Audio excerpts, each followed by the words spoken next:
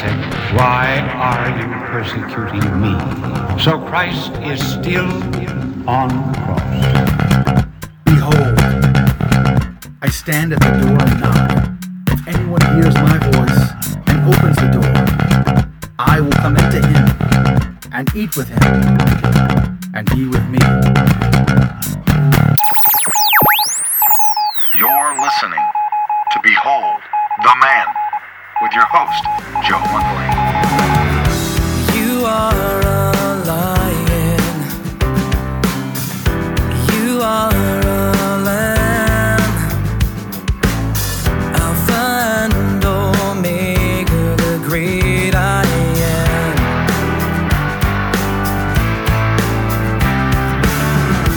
You are a warrior. You are my friend. Never-ending wonder, love transcends. Oh Lord, my God, there is no other higher above you, stronger in power. With all my days, let ceaseless praise be lauded upon you, that all may adore my God, my God.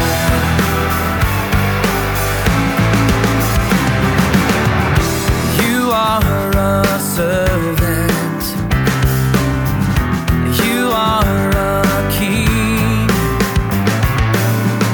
Ancient of days, of whom the angels sing.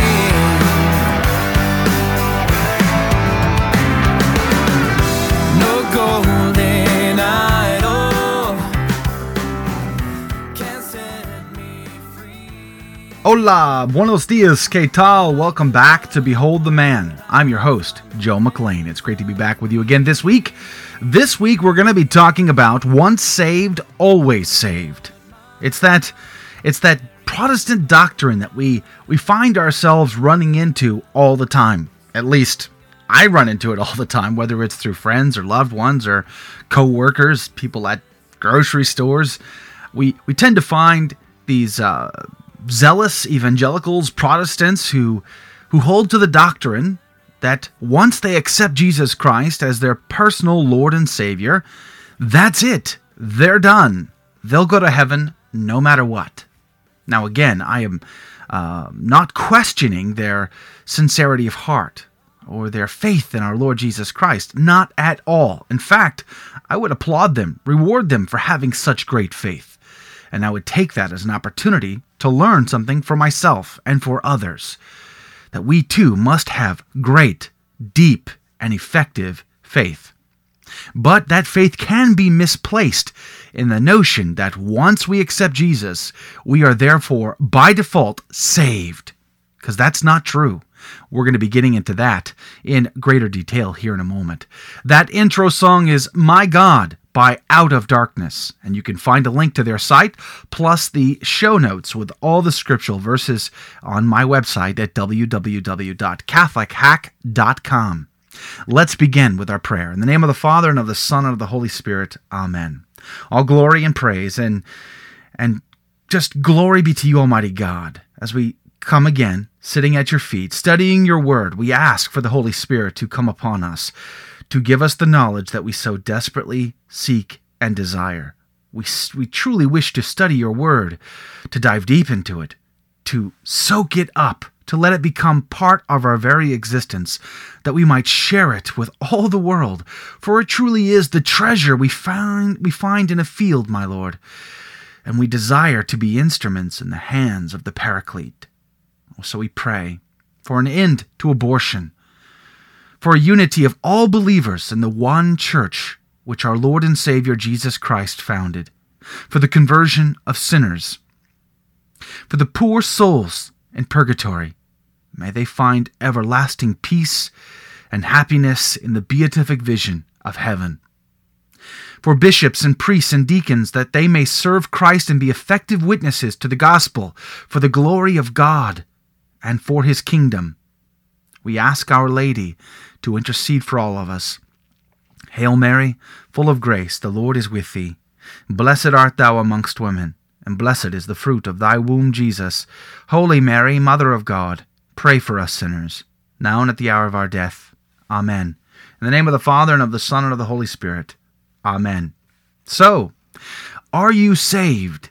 Do you have an assurance of salvation, of eternal security?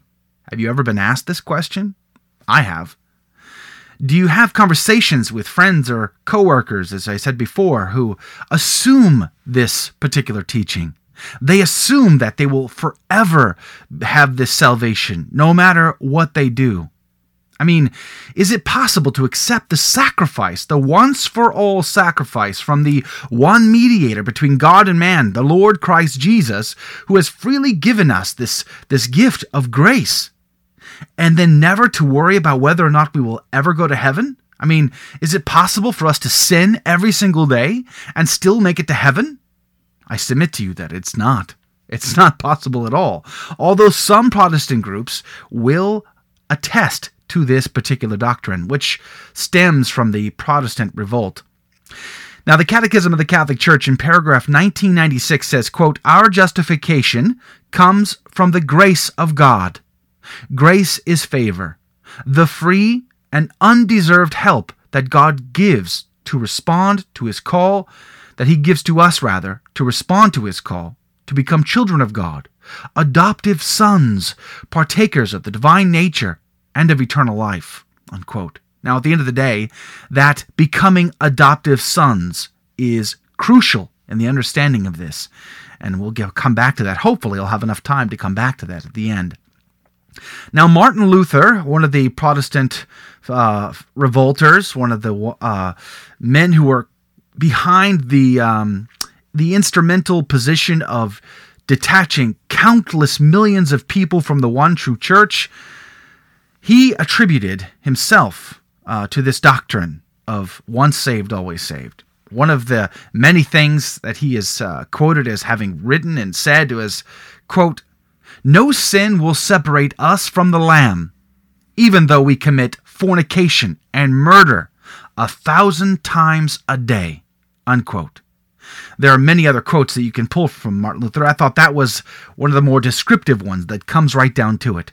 That even though we commit fornication and murder 1,000 times a day, we still cannot be separated from the Lamb, from the one who takes away the sins of the world, Jesus Christ Himself. Our salvation cannot be taken from us no matter what we do. Too many Christians, although well-intentioned and good-meaning, they attribute to this doctrine. They follow this doctrine, and I fear for their souls. Their faith in Jesus Christ is well-founded, but we can become lethargic in that faith. We can become, what's the word I want to use? We can become lazy in our faith, and as a result, we fall asleep at the wheel, so to speak. Now, let's get into some of the verses that seem to point to this doctrine of once saved, always saved. How about let's start in John chapter 3. Jesus says, starting in verse 3, Jesus answered him, "Truly, truly, I say to you, unless one is born anew, he cannot see the kingdom of God." Now, many times the translation will go, "unless one is born again, one cannot see the kingdom of God." And we actually talked about this a few weeks ago when we talked about Nicodemus coming in the middle of the night. And we talked about the double entendre used here, this born again, born anew, born from above, what that meant. Many Protestants think that this is some born-again experience, the let go and let God. We accept Jesus as our personal Lord and Savior. So they'll quote this verse, John 3:3. And how about let's move on to John 3:16, that verse that we see written on posters in football games and elsewhere. Quote, "For God so loved the world that He gave His only Son, that whoever believes in Him should not perish, but have eternal life. For God sent the Son into the world not to condemn the world, but that the world might be saved through him. He who believes in him is not condemned. He who does not believe is condemned already, because he has not believed in the name of the only Son of God." Unquote. That's pretty strong. That's very strong language, that whoever believes in him should not perish, but have eternal life. It seems to suggest that once you are accepting, once you are believing in him, that you have this gift. Question is, can you keep it? Can you hold on to it, even if you stop believing? The verse doesn't mention that. Let's move on to Romans 8, verse 1. "There is therefore now no condemnation for those who are in Christ Jesus." Unquote. Again, very strong language. No condemnation for those who are in Christ Jesus. Now, that verse seems to suggest that, what if you're not in Christ Jesus? What then? Is there condemnation then? I mean, it just says that if you're in Christ Jesus, there is no condemnation. And we, of course, agree to that. We agree to all of Scripture. There is never a Scripture passage that as Catholics we don't agree to or believe in. But this verse does not say exactly once saved, always saved, even though it's quoted quite often. Let's move on to Romans 8:31 and following. Quote, "What then shall we say to this? If God is for us, who is against us? He who did not spare his own Son, but gave him up for us all, will he not also give us all things with him? Who shall bring any charge against God's elect? It is God who justifies. Who is it to condemn? Is it Christ Jesus who died? Yes. Who was raised from the dead, who is at the right hand of God, who indeed intercedes for us? Who shall separate us from the love of Christ? Shall tribulation, or distress, or persecution, or famine, or nakedness, or peril, or sword? As it is written, for thy sake we are being killed all the day long. We are regarded as sheep to be slaughtered. No, in all these things we are more than conquerors through him who loved us. For I am sure that neither death, nor life, nor angels, nor principalities, nor things present, nor things to come, nor powers, nor height, nor depth, nor anything else in all creation will be able to separate us from the love of God in Christ Jesus our Lord." Unquote. Very powerful language. Nothing can separate us from the love of God. True. But the question becomes, but that's God loving us. Of course God can't be changed or altered. Once God loves you, that's it. But what about your actions? What if you stop loving God? God might not be able to be separated from you, but what about you separating yourself from Him? You have a role to play, do you not? I mean, why is there a hell? Because Satan said he will not serve, and all those who follow suit deserve hell. It is not God who sends them to hell. It is the person himself who sends himself to hell. Because I refuse to love God, I therefore by default am separated from Him. That is the very definition of hell, the absence of God's presence, which is hell. So this verse also, again, does not seem to suggest a once saved, always saved, although it is strong language and is quoted quite frequently. Let's move on to a couple of instances in the Gospels where our Lord tells people that it is their faith that saves them. Let's look at St. Luke's Gospel, chapter 8, starting in verse 42 and following. Quote, "As he went, the people pressed round him, and a woman who had a flow of blood for 12 years, and could not be healed by anyone, came up behind him and touched the fringe of his garment, and immediately her flow of blood ceased. And Jesus said, 'Who was it that touched me?' When all denied it, Peter said, 'Master, the multitude surround you and press upon you.' But Jesus said, 'Someone touched me, for I perceive that power has gone forth from me.' And when the woman saw that she was not hidden, she came, trembling, and falling down before him, declared in the presence of all the people why she had touched him, and how she had been immediately healed. And he said to her, "Daughter, your faith has made you well. Go in peace." Unquote.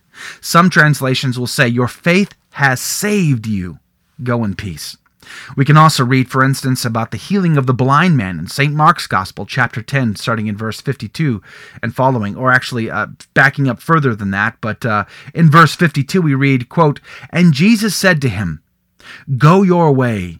Your faith has made you well.' And immediately he received his sight and followed him on the way." Unquote.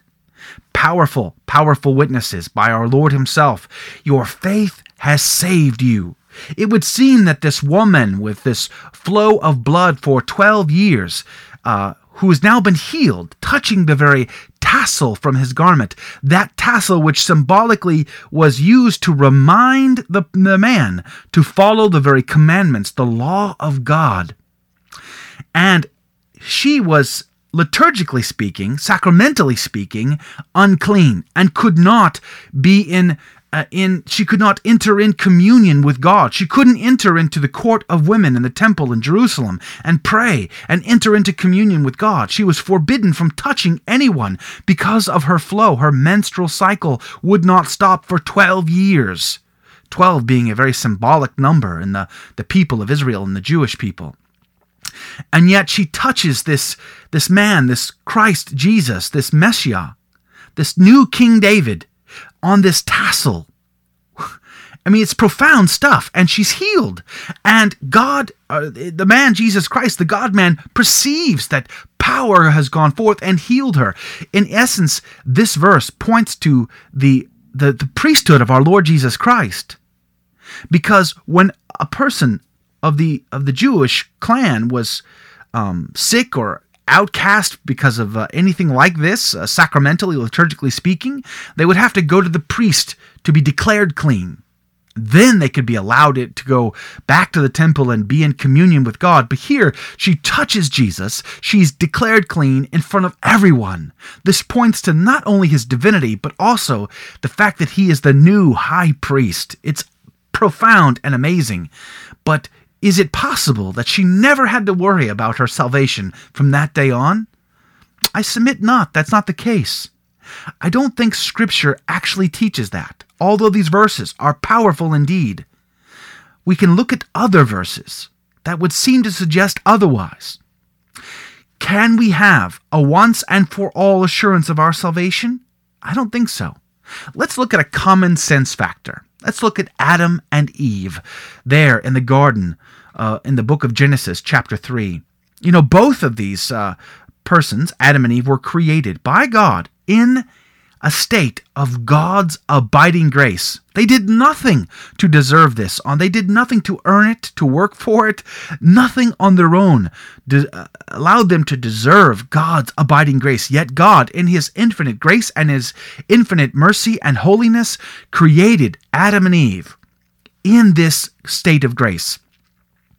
Yet they did not last very long. In fact, we read in Genesis chapter 3 that they fell from that grace through disobedience and cowardice. They fell from that grace. And as a result, what happened?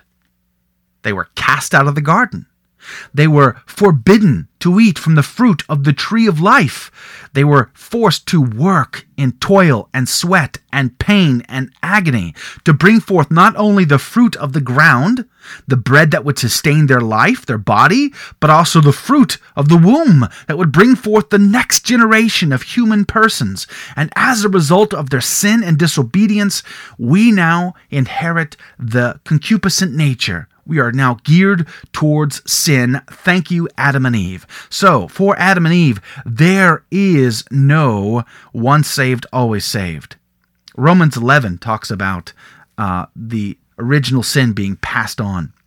Let's look at the case of the prodigal son. This son who was living in his father's house, working in his father's farm, living in a state of his grace, of his father's grace. Did he last forever? No, he too falls away through sin and disobedience, through wanting his father to die so that he might get his. Runs away, squanders it all, ends up feeding pigs. What a defilement for a Jew, huh? And yet he comes back. and he is welcomed back. But he's not welcomed back until after he is repentant. We read about in Luke 15 this difference. Luke 15:32, where the father is speaking to the eldest son, quote, "It was fitting to make merry and be glad, for this your brother was dead and is alive. He was lost and is found," unquote. See the difference? He was dead, but now he's alive. He starts out alive, he dies, and then he comes back. So he didn't sustain that life perpetually. No, you can lose it. So there is no once saved, always saved for the prodigal son. Now, do the scriptures teach that one could lose their salvation? Well, let's look at how we pray. St. Matthew's Gospel, chapter 6, verse 12. Quote, "And Jesus said, 'And forgive us our debts,' or some say sins, 'as we also forgive our debtors,' or those who sin against us. As Catholics say in the Our Father, 'our trespasses as we forgive those who trespass against us.'" Now here's a question. If we are once saved, always saved, then why do we pray this? What if I never forgive someone? What if, say, someone murders a loved one, and I never forgive that person? And I can tell you that I have truly, and do every single day, accept our Lord and Savior Jesus Christ as my personal Lord and Savior. I believe, Lord. Help my unbelief. Yet, what if I never forgave someone who murdered, say, a loved one of mine?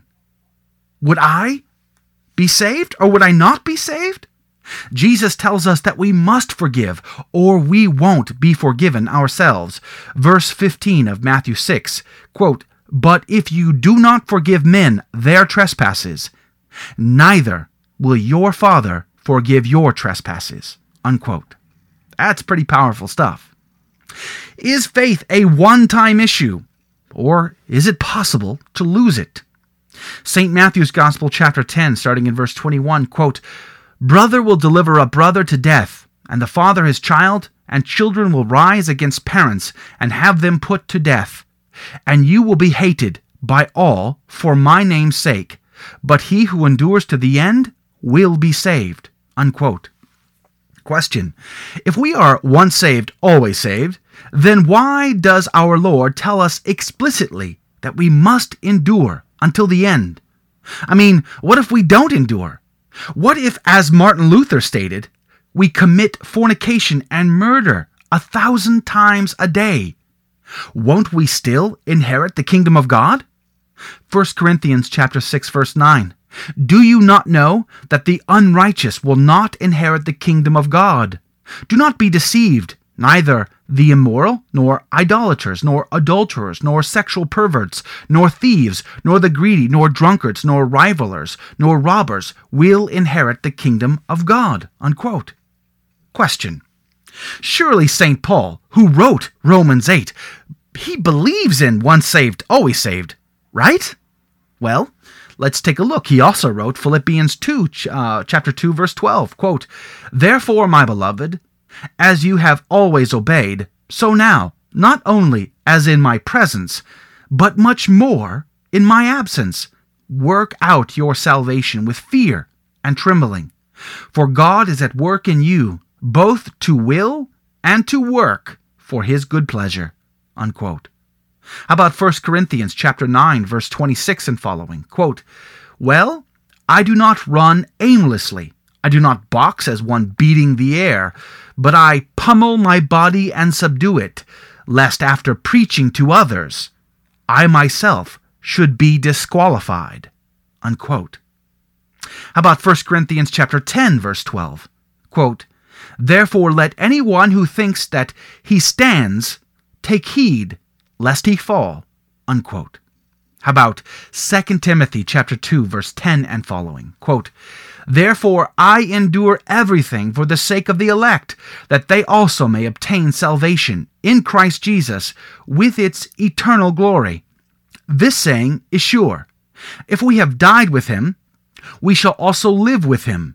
If we endure, we shall also reign with him. If we deny him, he will also deny us. If we are faithless, he remains faithful, for he cannot deny himself," unquote. Again, Nothing can separate us from the love of God. It's God who is faithful. The rest of us, not so much. We separate ourselves from him through mortal sin. Read, for instance, 1 John chapter 5, verses 16 through 17. It is mortal sin that separates us from God, that as a result, we send ourselves to hell. How about 2 Timothy chapter 4, verse 5 and following? Quote, "As for you, always be steady, enduring suffering. Do the work of an evangelist. Fulfill your ministry. For I am already on the point of being sacrificed. The time of my departure has come. I have fought the good fight. I have finished the race. I have kept the faith.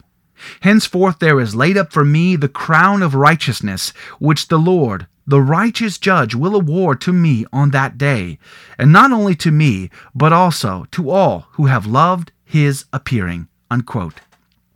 So St. Paul clearly shows that you have to work it out in fear and in trembling, that it is a process. And St. Paul is famous for his understanding of he is once saved, or he is saved now, he will be saved in the future, and he is working out that salvation all along the way.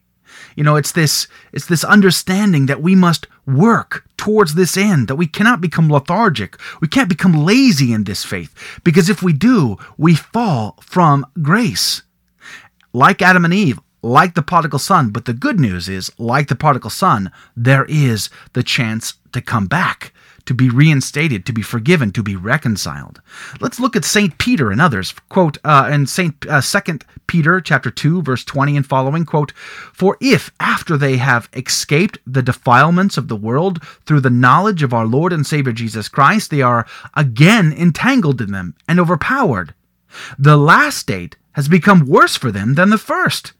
For it would have been better for them never to have known the way of righteousness, than after knowing it to turn back from the holy commandment delivered to them."